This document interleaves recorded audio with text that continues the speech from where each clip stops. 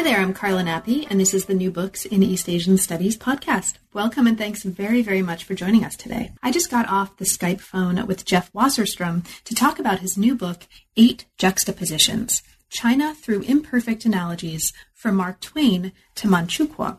This came out with Penguin Random House in 2016, and as you'll hear us talking a little bit about in the moments to come, it's part of a series called China Specials, which includes actually a number of really great little books that are really great to read, to think with, and potentially to teach with as well.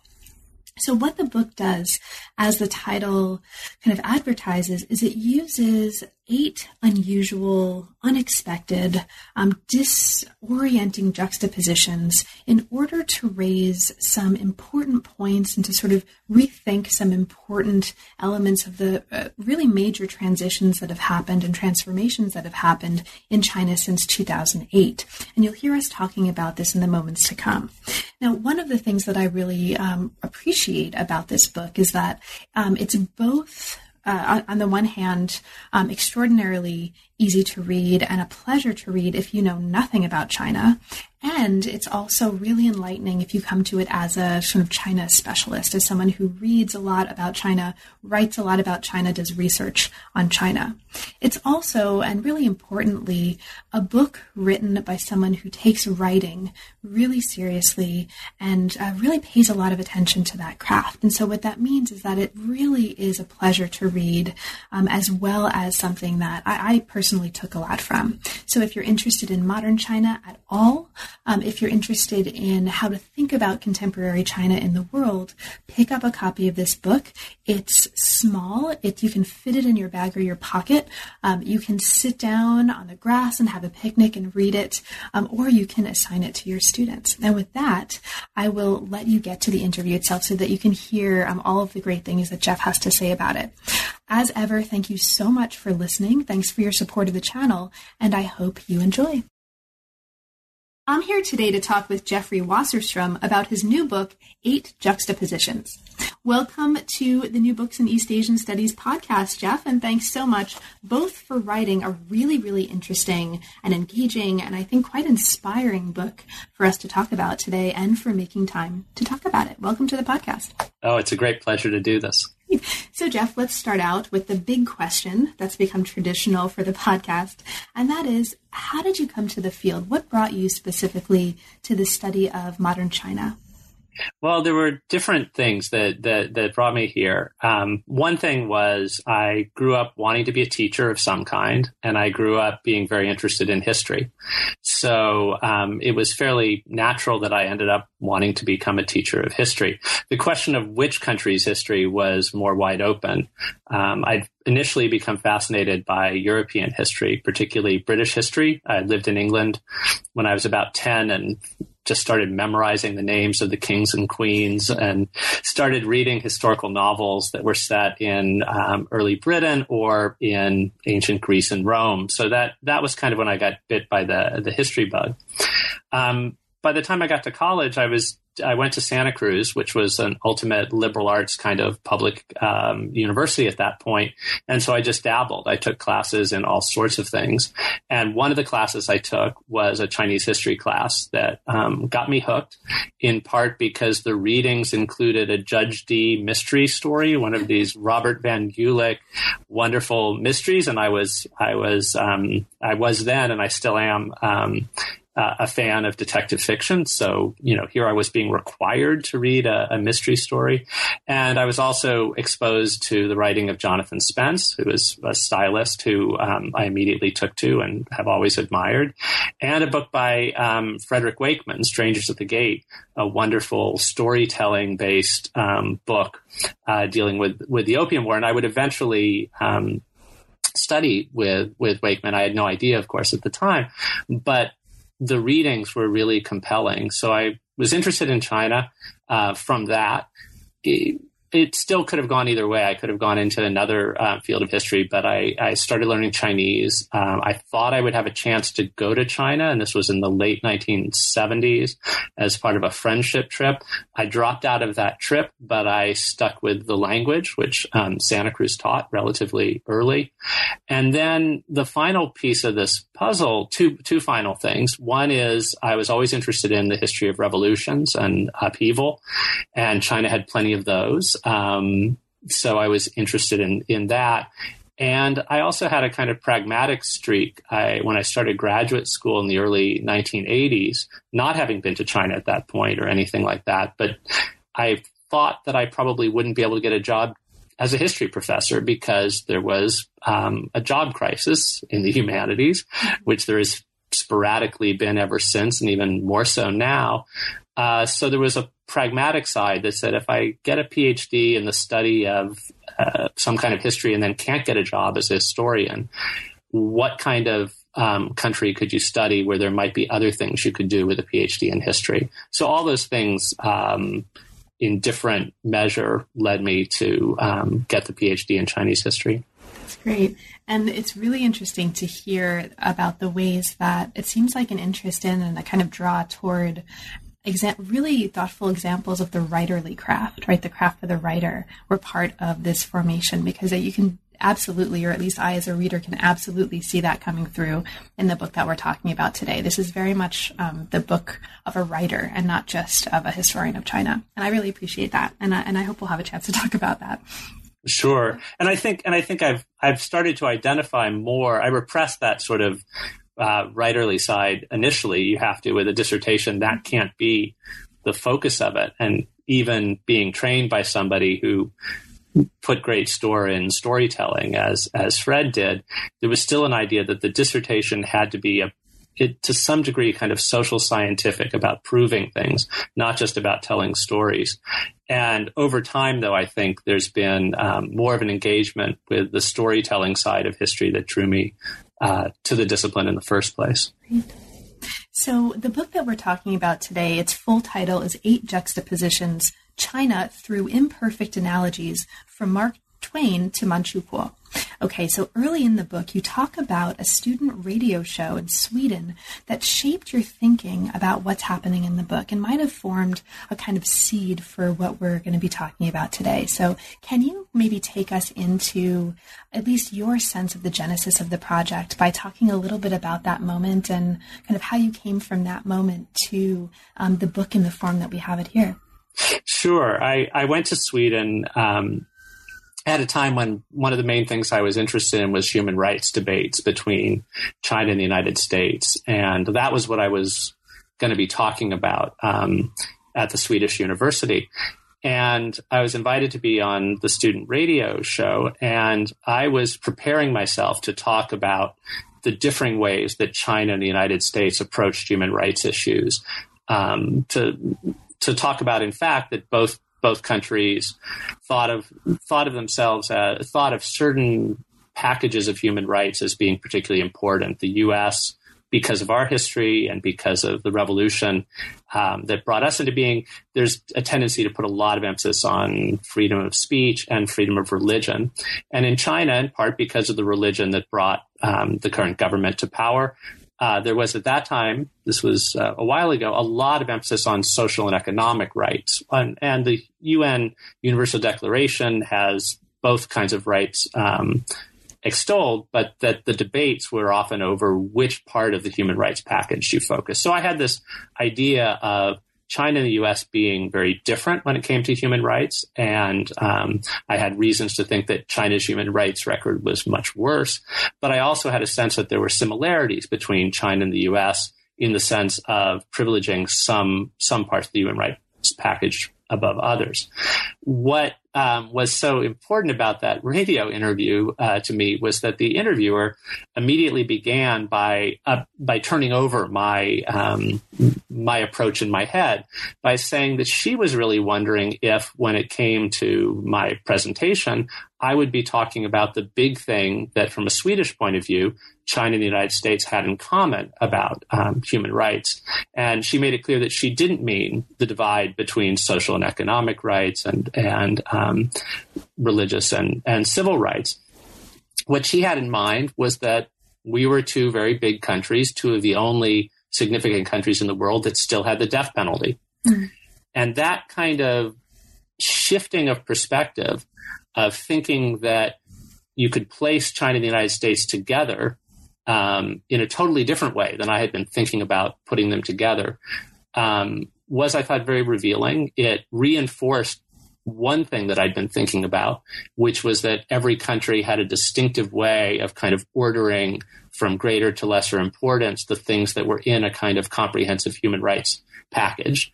And that for Sweden, way up at the top was the kind of right to life in the sense of not executing people.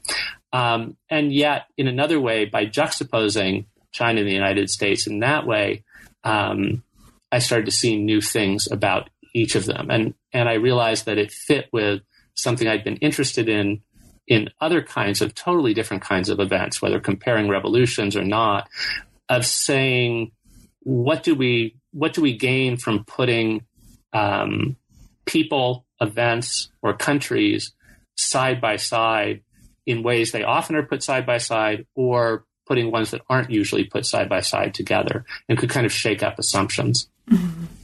Great. And you actually talk about this in the introduction as one part of the twofold premise of the book, that unexpected juxtapositions can actually help us understand things. And we'll talk a little bit in a moment about what they might be able to help us understand specifically. That's the other major focus of the book, or major premise.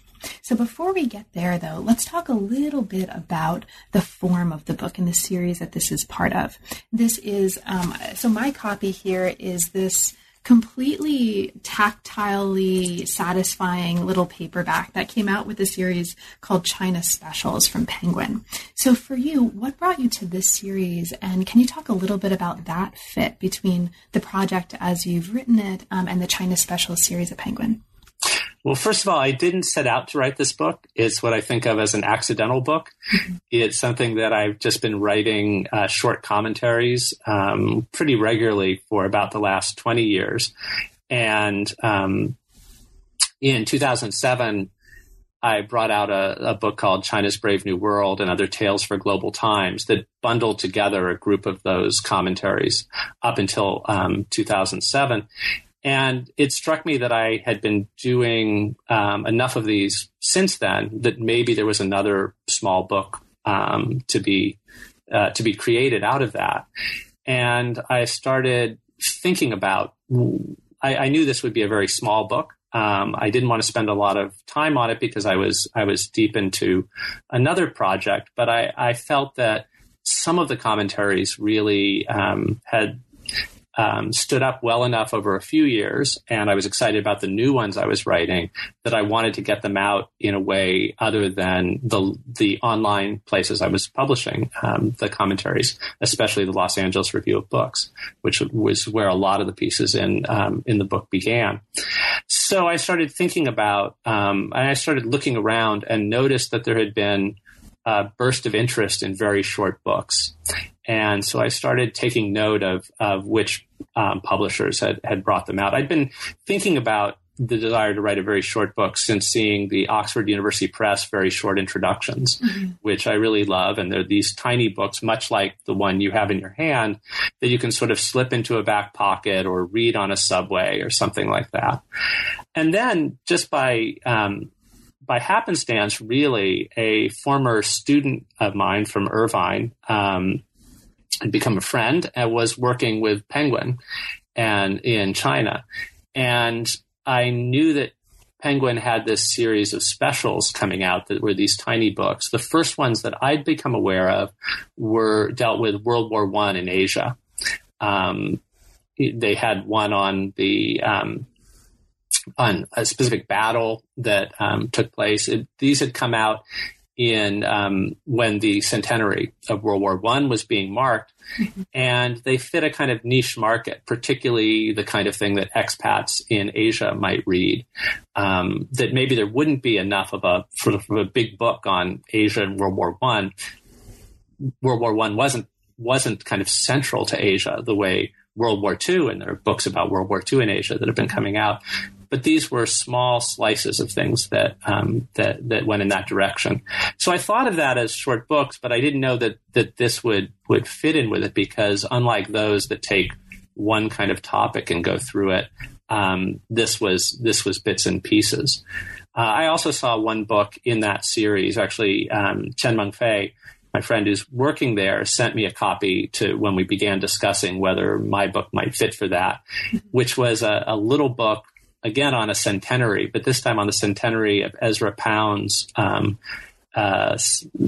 poems about China, and inspired by China. Again, this was a small topic that would have a niche audience, but you could imagine the same kind of person who spends a couple of hours in reading a really long New Yorker piece on a specific subject, reading that kind of book. And that began a series of conversations. Would it be possible to do one of these that had this multi-part format, as long as the whole thing stayed short? And I was in dialogue with Mengfei, and she put me in dialogue with another of her colleagues, Imogen Liu, who really began to then shape the final product. In part, I didn't begin with 8 juxtapositions. I think I sent her 12 or so, and she said these are the ones that really seem to hang together for me. And together with a lot of editorial input, the book began to take the shape it did, and the individual commentaries became quite different in some cases from the original on which they were based, in part with her prodding from the editing. And she got me to write an introduction, which I hadn't really thought about doing beforehand. And she very cleverly nudged me to do more work on the book than I originally expected I would want to do at a time when I had other things that I was behind on, but never making any one suggestion so daunting that I would give up on the project. So I think that's one of the things that a good editor does, is keeps sort of pushing you to want to do more rather than demanding you do more, but occasionally then demanding that you do something. That sounds like such a positive experience that I imagine that, like me, a whole bunch of listeners now are going to be wanting to write for this series and have that experience. Okay, so let's get right into the book. As I mentioned before, you set out in the introduction this twofold premise of the book, and we'll get to the second, but let's start with the first.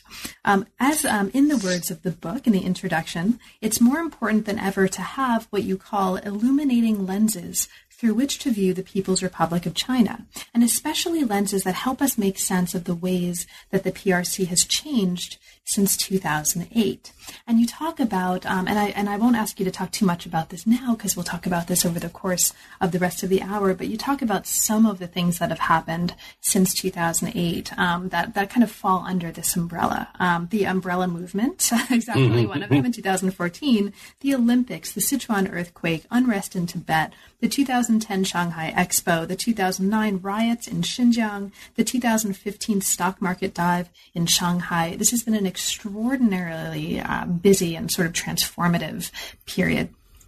Now, as you mentioned, and this is the second major premise that you set out here, unexpected juxtapositions can help us understand these changes. And you talk here a little bit about juxtaposition as a method.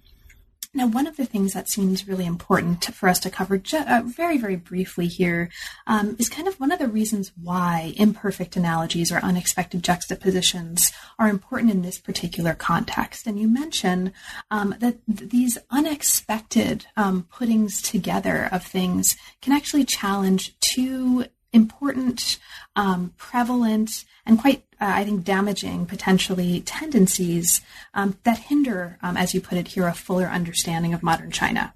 One is the sense that China is somehow incomparable. It's somehow so exotic that you can't compare it to anything else. And the other is a sense that only certain kinds of comparisons are kind of can be drawn, should be drawn. Did you want to speak a little bit to these tendencies and to the kind of promise of this unusual juxtaposition in shaking this up? Sure. And I think one thing is probably worthwhile is to locate my own autobiography. Sure. In the sense of being of a generation that grew up during the Cold War. And so there was one clear category in which you put China. If you put contemporary China in a category during much of the Cold War, it was as a communist country. And the presumption was that the places that you most naturally compared it with were other Communist Party-run countries. And the other category, when I was trained as a China specialist in the 1980s, was that China was part of this thing called East Asia. The expectation was that the other countries that mattered, if you were a China specialist, were particularly Japan and Korea, possibly Vietnam, that you had this idea of a coherent region that Fairbank and others of the Harvard School had, including Vietnam, and some others didn't have, including Vietnam. You can think of it as places that were influenced by Confucianism. I thought one clever thing that I heard somebody say at a workshop in Seoul was you can think of it as the places where people eat with chopsticks. But in some way or another, these are places, Chinese characters have some balance. There are certain reference points in the past. So the idea was, for me, that in a sense, if you were looking for comparisons, you would naturally look to either Russia and the Eastern European Soviet bloc, or you would look to Japan and Korea. And so there was always a sense that there might be comparisons that you would make, but there were quite specific places you would look. And increasingly in the last dozen years or so, people have begun to think about other kinds of comparisons at different points. So in some ways, there already is a larger set of comparisons floating around. For example, I was never encouraged to take a course on India when I was in graduate school. But now there's been there are India-China institutes or places that deal with comparisons between China and India. There's a sense of China being one of the BRICS. That's yet another kind of putting it beside other countries based on the size of the economy. It's a variety of things that have comparative frames. At the same time, this idea of China as singular, as China as incomparable, has a very long history and has a kind of renewed power in a time when China seems to be defying expectations of, in 1989, defying the expectation that there was something called a Leninist extinction underway by the Chinese Communist Party proving itself to definitely not be going extinct, at least, or fighting against it as much as possible.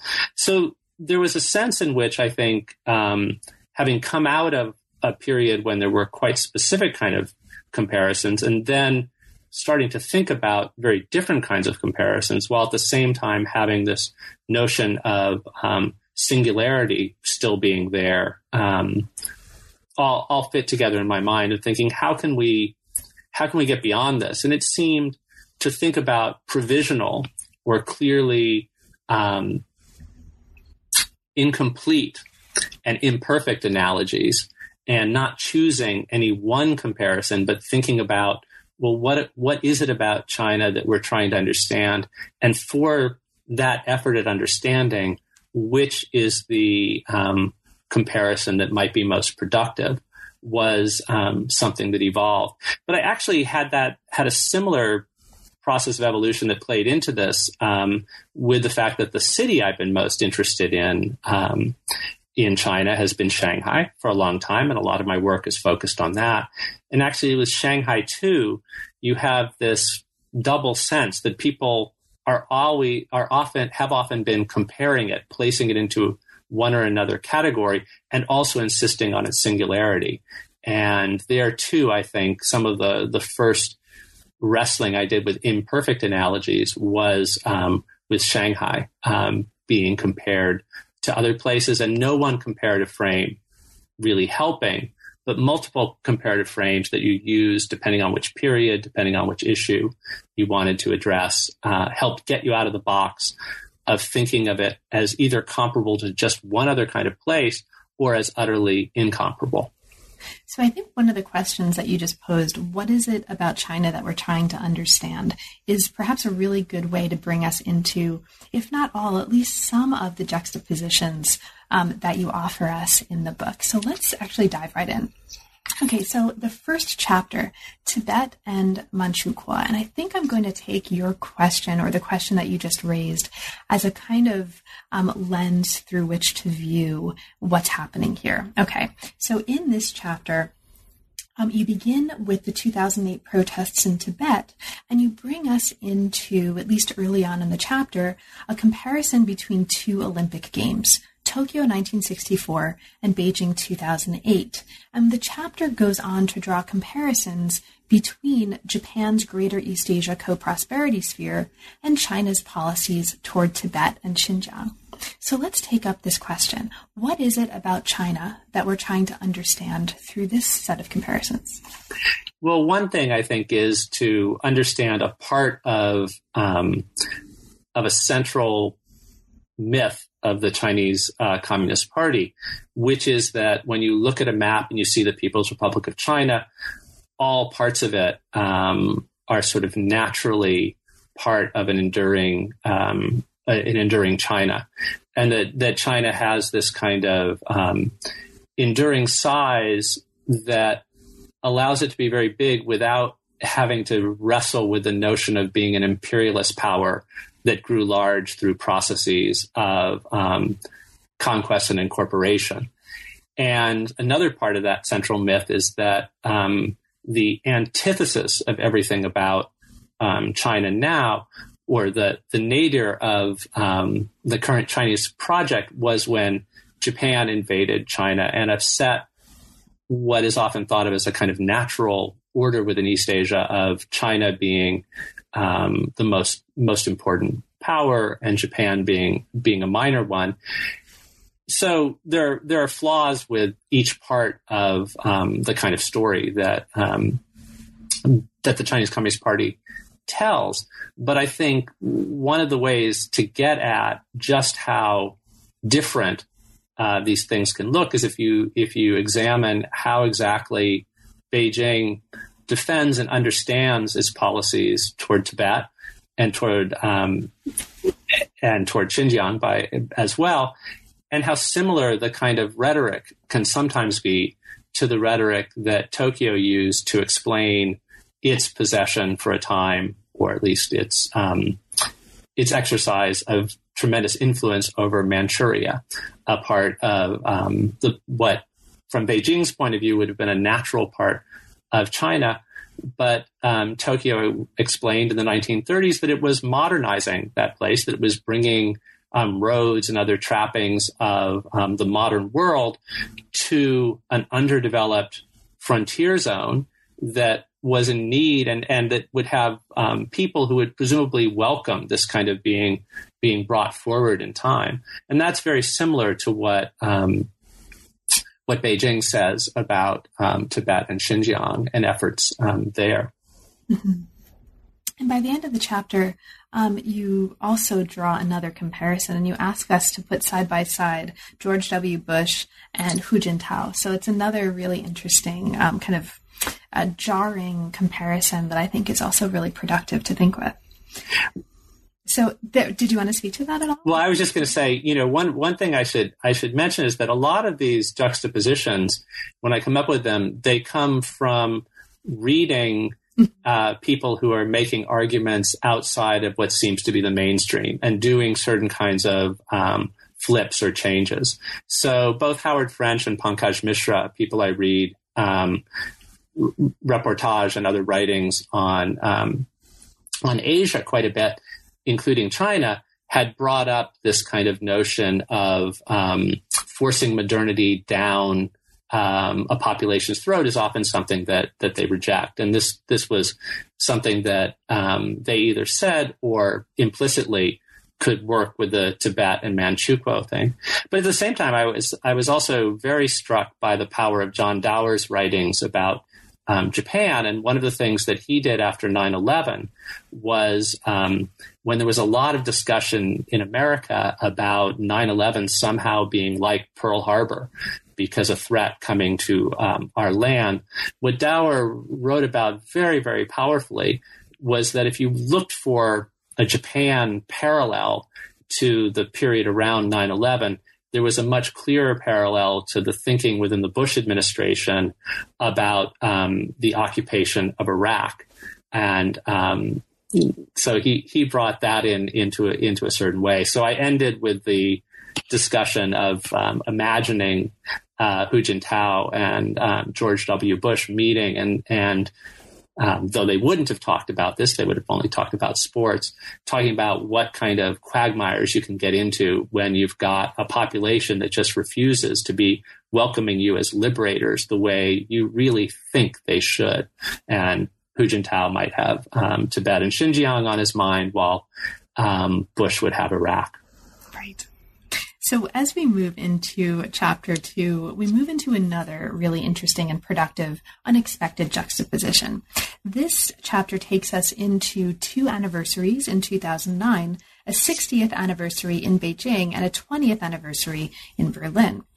Now, you take this conjunction as an opportunity to reflect on what you call the perils or the irony of prediction. And the way this works is actually really interesting, right? The chapter makes the point, one reason the Berlin Wall fell was that it once seemed so likely to endure. The world's, and this is in the words of the book, the world's disbelief in radical change emboldened the participants in the European upheaval of 1989. This is an argument that someone in the chapter makes. In sort of in juxtaposition with this, one reason the CCP endured to celebrate 60 years in power, in the words of the book, was that it once seemed so likely to fail, and as a result made decisions that helped it avoid that fate. So what does this juxtaposition, what is it about this juxtaposition that helps us understand something important about China?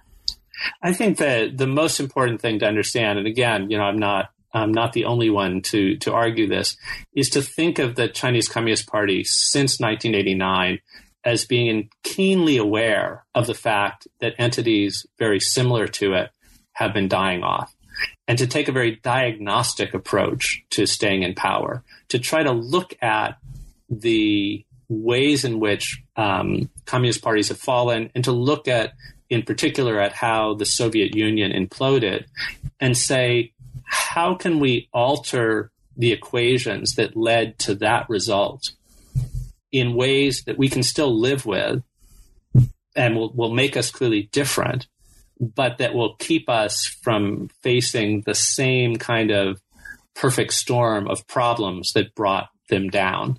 And, diagnostically, like a doctor in a ward where you have a set of patients with similar symptoms, and you give one set of treatments, and some of the patients start dying, you start altering the treatments you're giving the ones who live on. And I think that's a useful way of thinking about the Chinese Communist Party, that it realized that there was a major challenge to it in Tiananmen. It didn't come out of that thinking, okay, we've ridden through that, we're fine. It saw other communist parties falling, and there too it said, okay, this should be a wake-up call. Not that we should abandon Communist Party rule. The one kind of inviolable thing they wanted was to maintain their monopoly on power. But let's see how many other things about the way we engage with our population, the economic strategies we use, our place in the world. Let's be ready to do a lot of tinkering from there. And the Chinese Communist Party has always been a very kind of experimentally minded organization, as some political scientists have stressed. But then it took it to a new level, this kind of diagnostic approach to rule. Mm-hmm. Thank you so much. Now, as we move from here to the next chapter, we move into a juxtaposition of Orwell and Huxley. So this chapter takes us early on into the Orwell versus Huxley debate as it was revisited by a cartoonist in 2009 in a comic called Amusing Ourselves to Death. And you mentioned this has gone viral, or it went viral shortly after it came out. Mm-hmm. Now, the comic kind of is a way to understand a larger contrast between Orwell's focus, in the words of the book, on the way governments watch people, and Huxley's focus on how order is maintained in part by the things people watch, again, in the words of the book. And you consider here sort of which, if it makes sense to make that choice at all, Orwell or Huxley, is a better fictional lens to look through if one wanted to understand China. Okay, so let's go back to our question that's weaving through all of these chapters. What is it about China that we're trying to understand through this juxtaposition?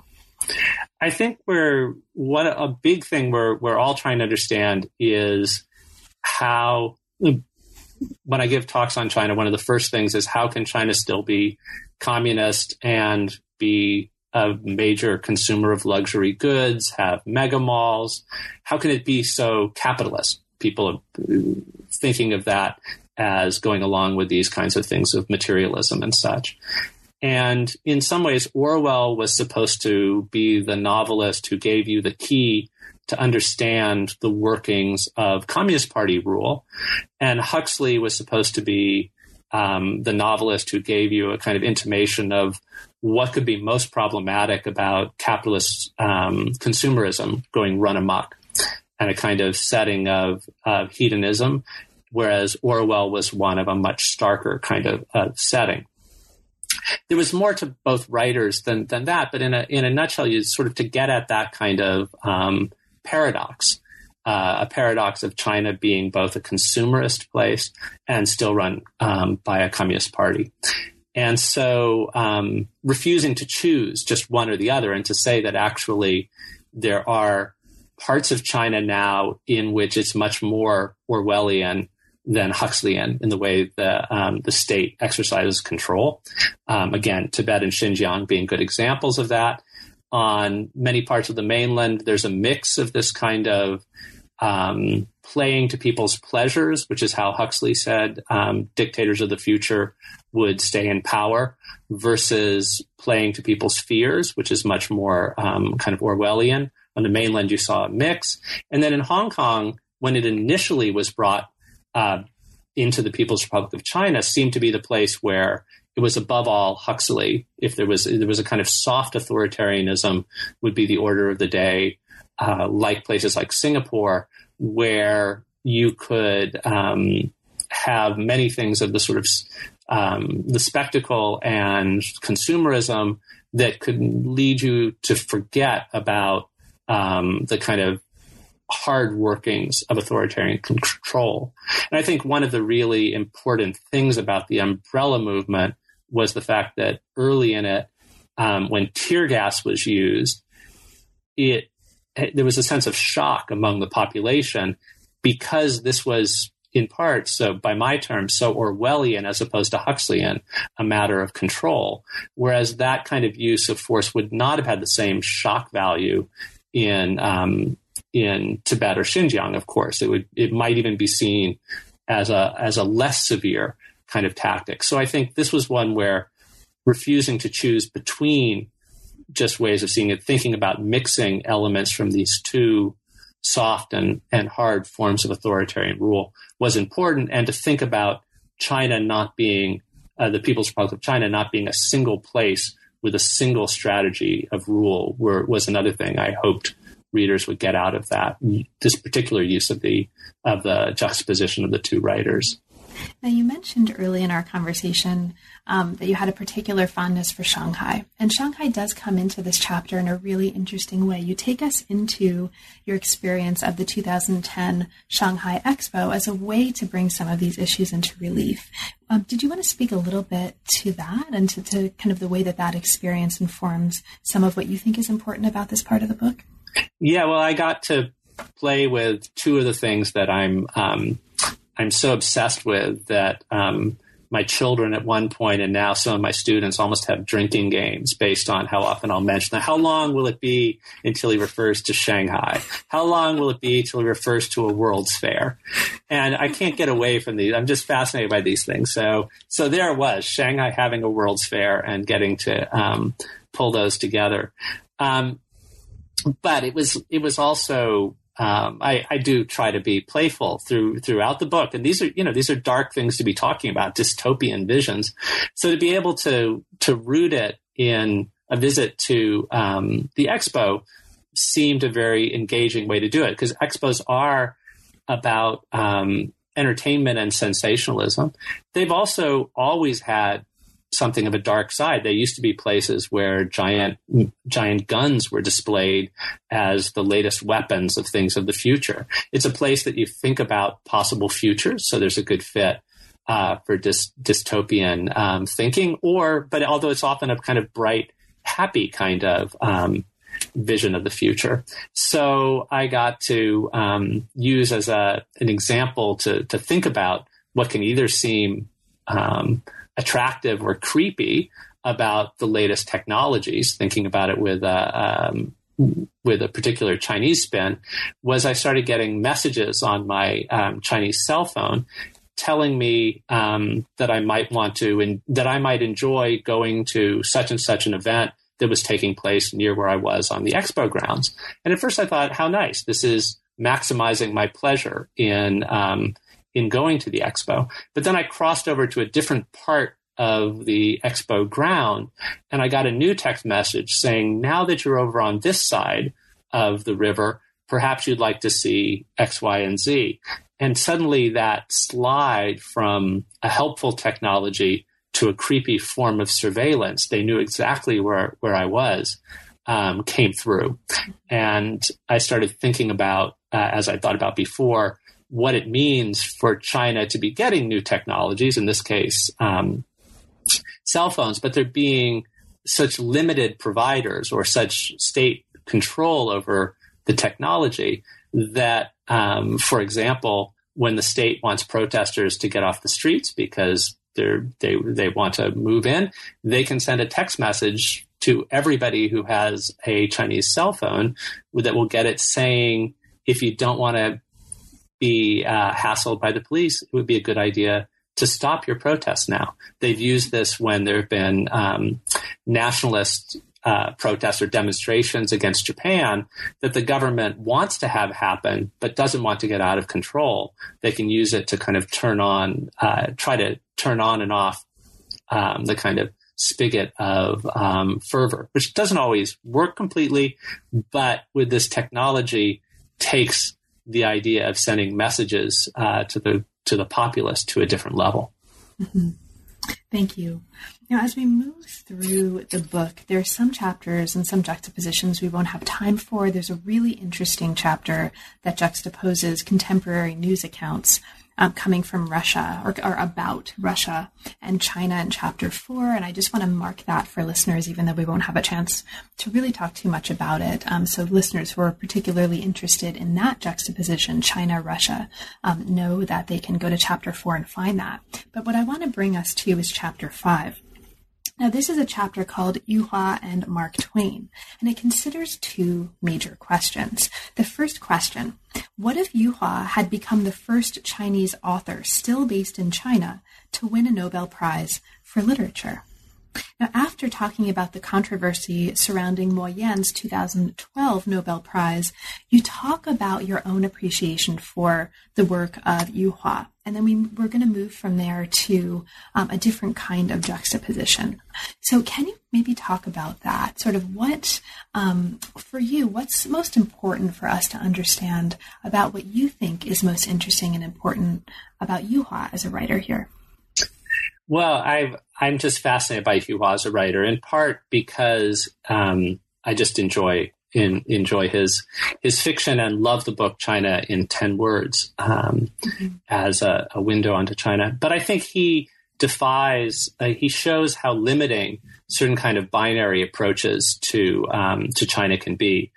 For a lot of people who don't pay close attention to China, I think there's an assumption that intellectuals there and creative figures are either stooges who sort of do the government's bidding, the kind of Leni Riefenstahl notion, the idea of Zhang Yimou, who becomes a kind of state choreographer, was an independently minded filmmaker, and then did these big spectacles for military parades and for the opening of the Olympics.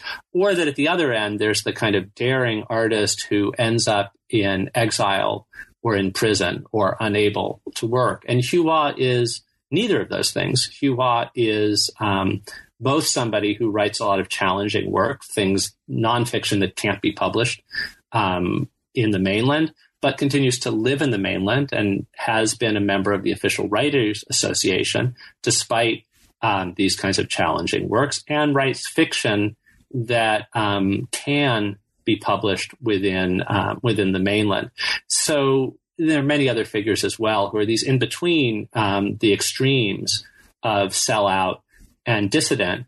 And yet in the Mo Yan case, there was a desire to figure out which of those two categories Mo Yan fit in.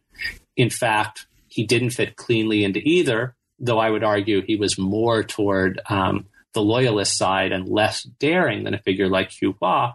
But still, there's a spectrum between them. And I think it's both important to think of that spectrum and also to realize that we don't make the same kind of assumption often about Western writers. And Mark Twain, who happens to be my favorite American writer, was a perfect example of this, because there were actually, people often remember him simply now for novels like those featuring Huck Finn and Tom Sawyer. But there were times when he wrote very bold, very daring criticisms of American imperialism.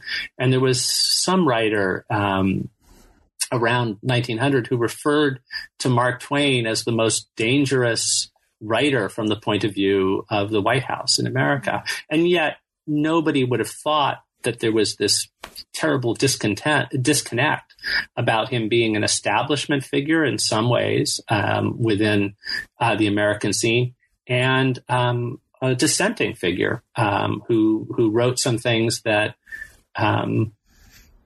were very challenging to the status quo. And so I think this is another of the many ways that I think I make efforts in the book, I hope, to try to normalize China, to try to think about how figures or situations that seem so different there may be less different, and that some of what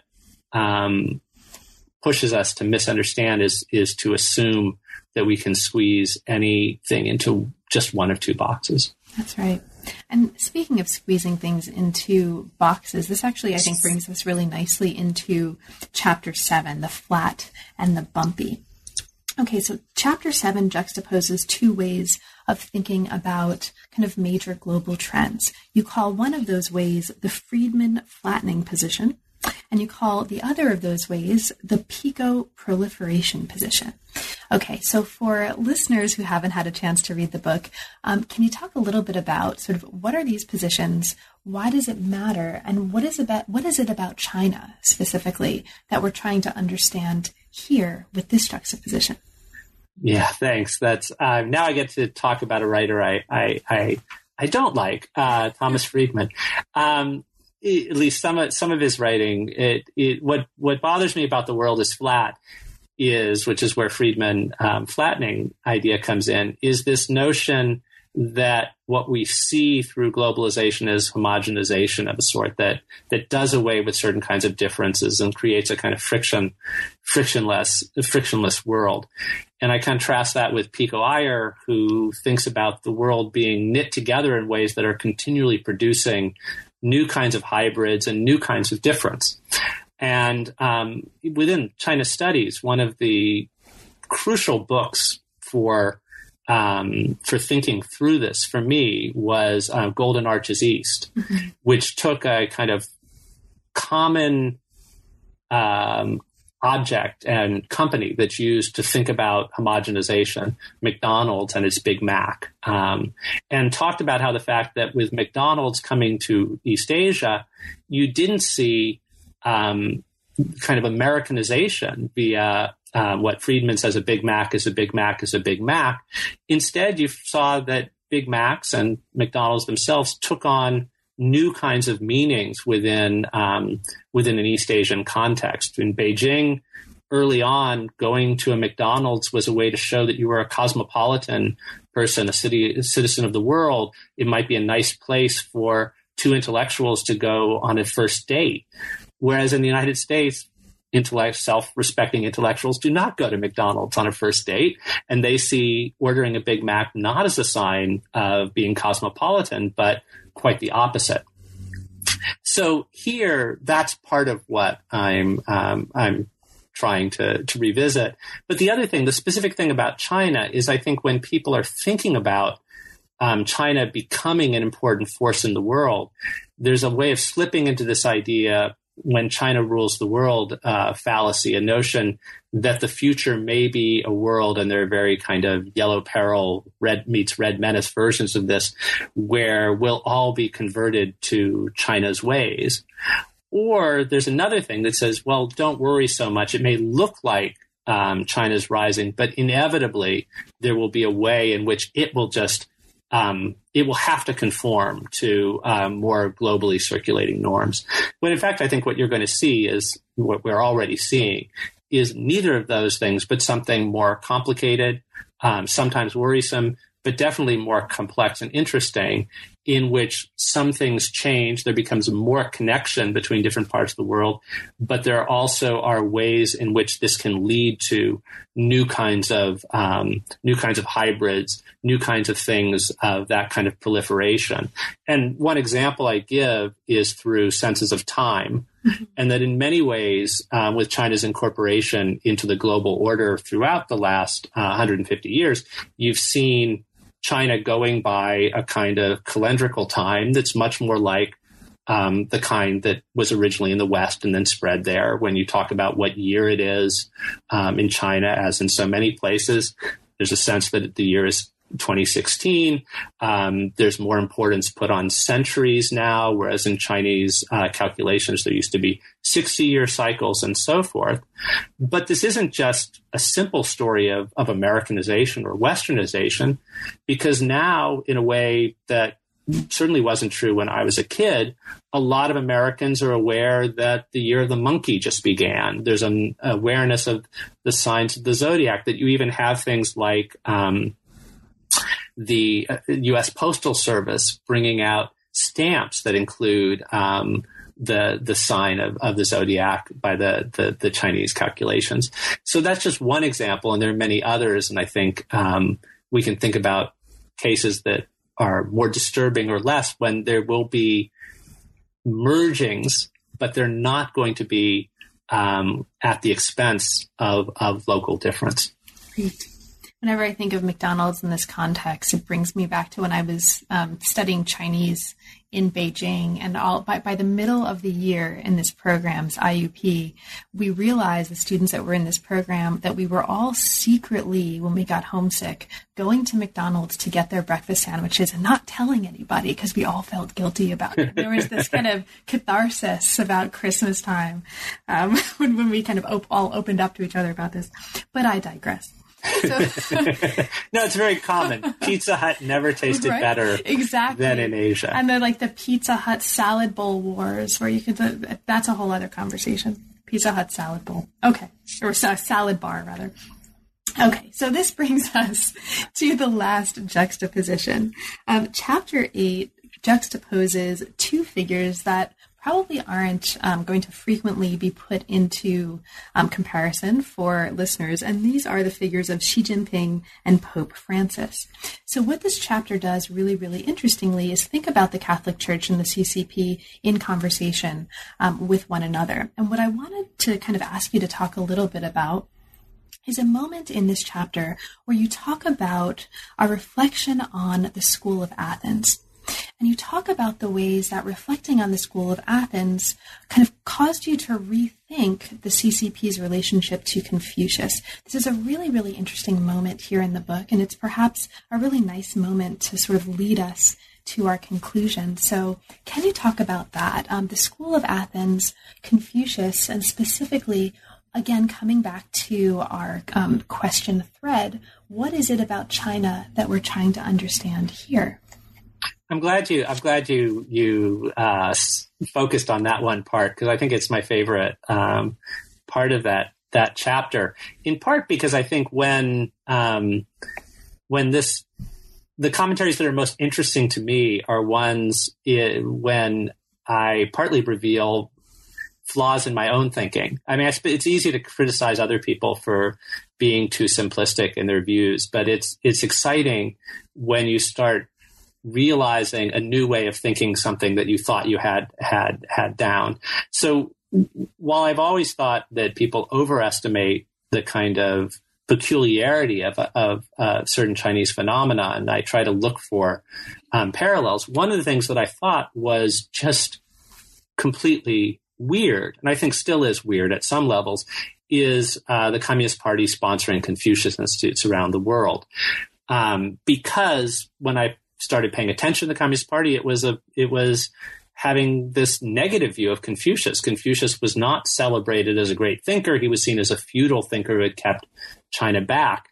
And this was true of the Communist Party in Mao's day on the mainland. It was also true of mainland intellectuals during the May 4th movement before the Communist Party was founded in the 19-teens. The idea was Confucian ways of thought were the antithesis of the kind of modern way to be modern and Chinese. And yet now we have a situation where the Communist Party celebrates Confucius, where Xi Jinping quotes him, where a quote from Confucius was used to open the Olympics. And it was, for me, this just seemed, this seemed hard to find any kind of parallel to. So it was interesting once thinking about the Xi Jinping and the Pope analogy, which I first thought of when they first came to power at around the same time. And there was a lot of discussion of them both heading a community of about 1.2 billion people and inheriting a massive bureaucracy that had this kind of big corruption issue that it needed to deal with, the very different sorts of ones of in the hushing up of priests, of predatory priests in the Catholic Church's way, and the problem of corrupt officials in the Chinese one. Anyway, there were a lot of ways in which initially I thought of Xi Jinping and the Pope kind of having fun with this parallel and building on things other people had written about the Communist Party and the Vatican, secretive ways in which you choose the leader with a small group of men behind closed doors and so forth. But in that initial thinking, I didn't have any place to make for this kind of the Confucius Institute side of it. And then actually going to the Vatican during a family sightseeing trip and being struck by, while looking at the School of Athens painting, which I know art historians all knew, but I didn't know. I knew about the Sistine Chapel. That's the next thing you see. But I really didn't know anything about this painting. And it's fascinating because in it you see a celebration of thinkers from the pre-Christian past, as well as counterparts from the Renaissance. And thinking about this being in a sacred space devoted to Christianity, and there being space within it for these pre-Christian thinkers, some of whom had some beliefs that the church, at least at some periods, thought were dangerous and out of step with what they were. You saw one way to read it, at least, was the Catholic Church from a certain stage trying to lay claim to all that could be possibly celebrated about the kind of Western tradition. And that seemed homologous to the Communist Party now in China, trying to lay claim to anything that can be celebrated about a broad Chinese tradition, even thinkers like Confucius, who at an earlier time had been seen by the Communist Party as having these very dangerous ideas.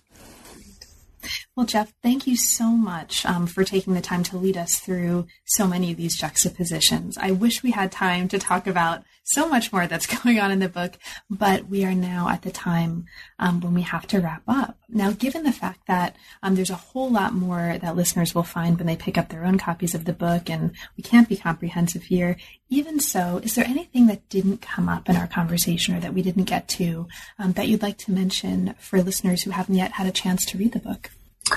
I think we've really covered covered nearly all the things that matter. I would just mention the China and Russia one, since that didn't come through, that it's something where that's a case of comparing two places that used to be routinely compared, then stopped being compared because they were seen as going on different tracks, and now seem once more comparable again. And so it's ironic. I think there was a period when you would have people who studied China who also studied Russia. Then after 89 or 91, those were two places you didn't really put together.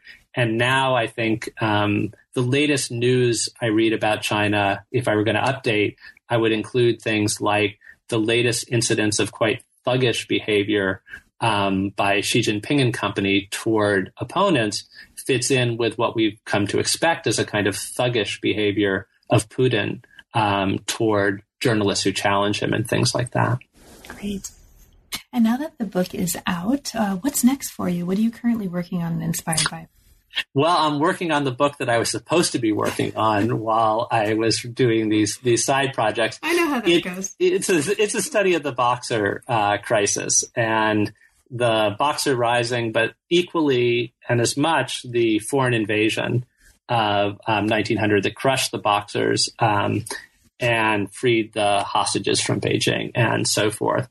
And it's trying to put this much studied set of events into a novel perspective by moving around the world to see how it was understood differently in different parts of the world, looking at a set of juxtapositions, back to this, how people trying to make sense of it sometimes said it's like nothing we've ever seen before, but it's a bit like something that we're familiar with, and how that led people in different directions. In America, some people thought that the Boxers, with their invulnerability beliefs, were like the Ghost Dance Rising participants, the Sioux participants in the Ghost Dance Rising.